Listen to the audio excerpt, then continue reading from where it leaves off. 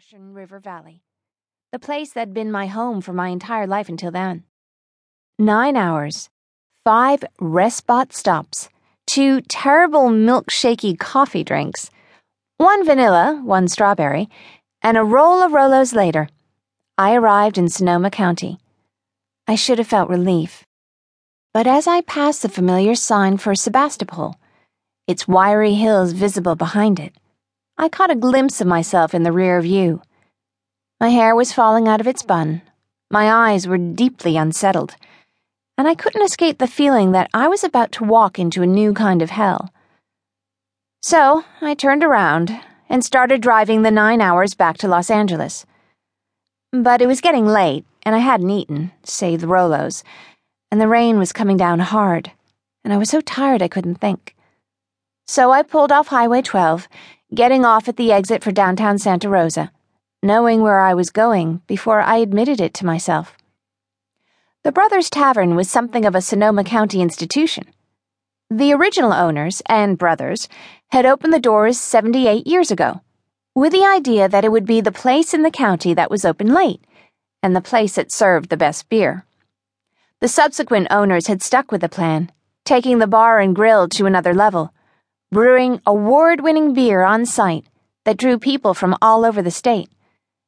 Of course, the current owners of the Brothers Tavern were my brothers, Finn and Bobby Ford, and the jig would be up as soon as they saw me. They would see it on my face, what I had been through. But when I walked into the bar, Finn was the only one standing there. No Bobby. Bobby was always there on the weekends, so this was the first confusing thing. The fact that my father wasn't sitting on the corner bar stool having a drink with them was the second. My father came by every Friday.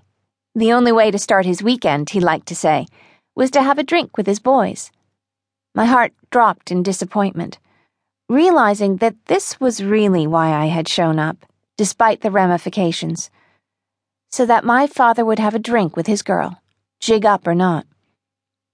But it was only Finn standing behind the bar, looking at me like he didn't recognize me. And for a minute, I wondered if he didn't.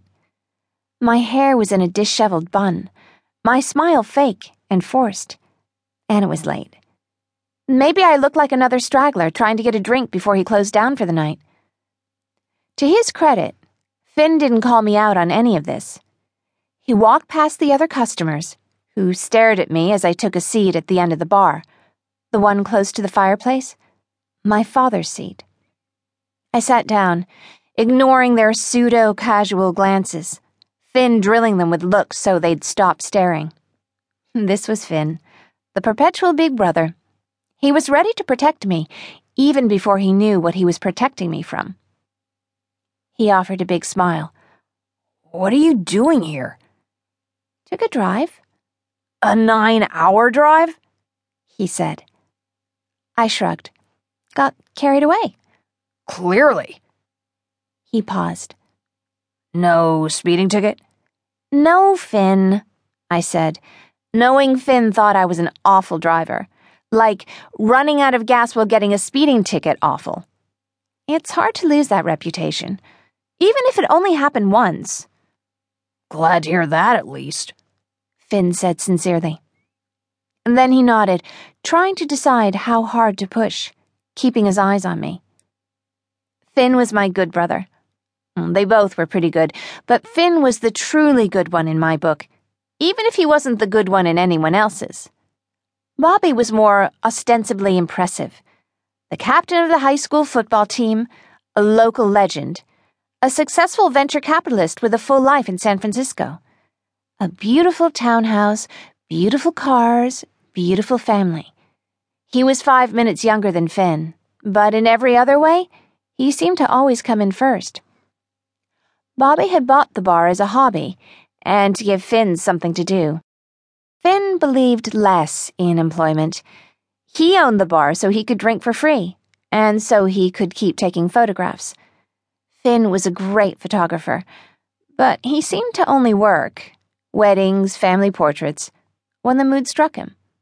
He was a little like my father in that way, adhering to a code of purity that only he understood.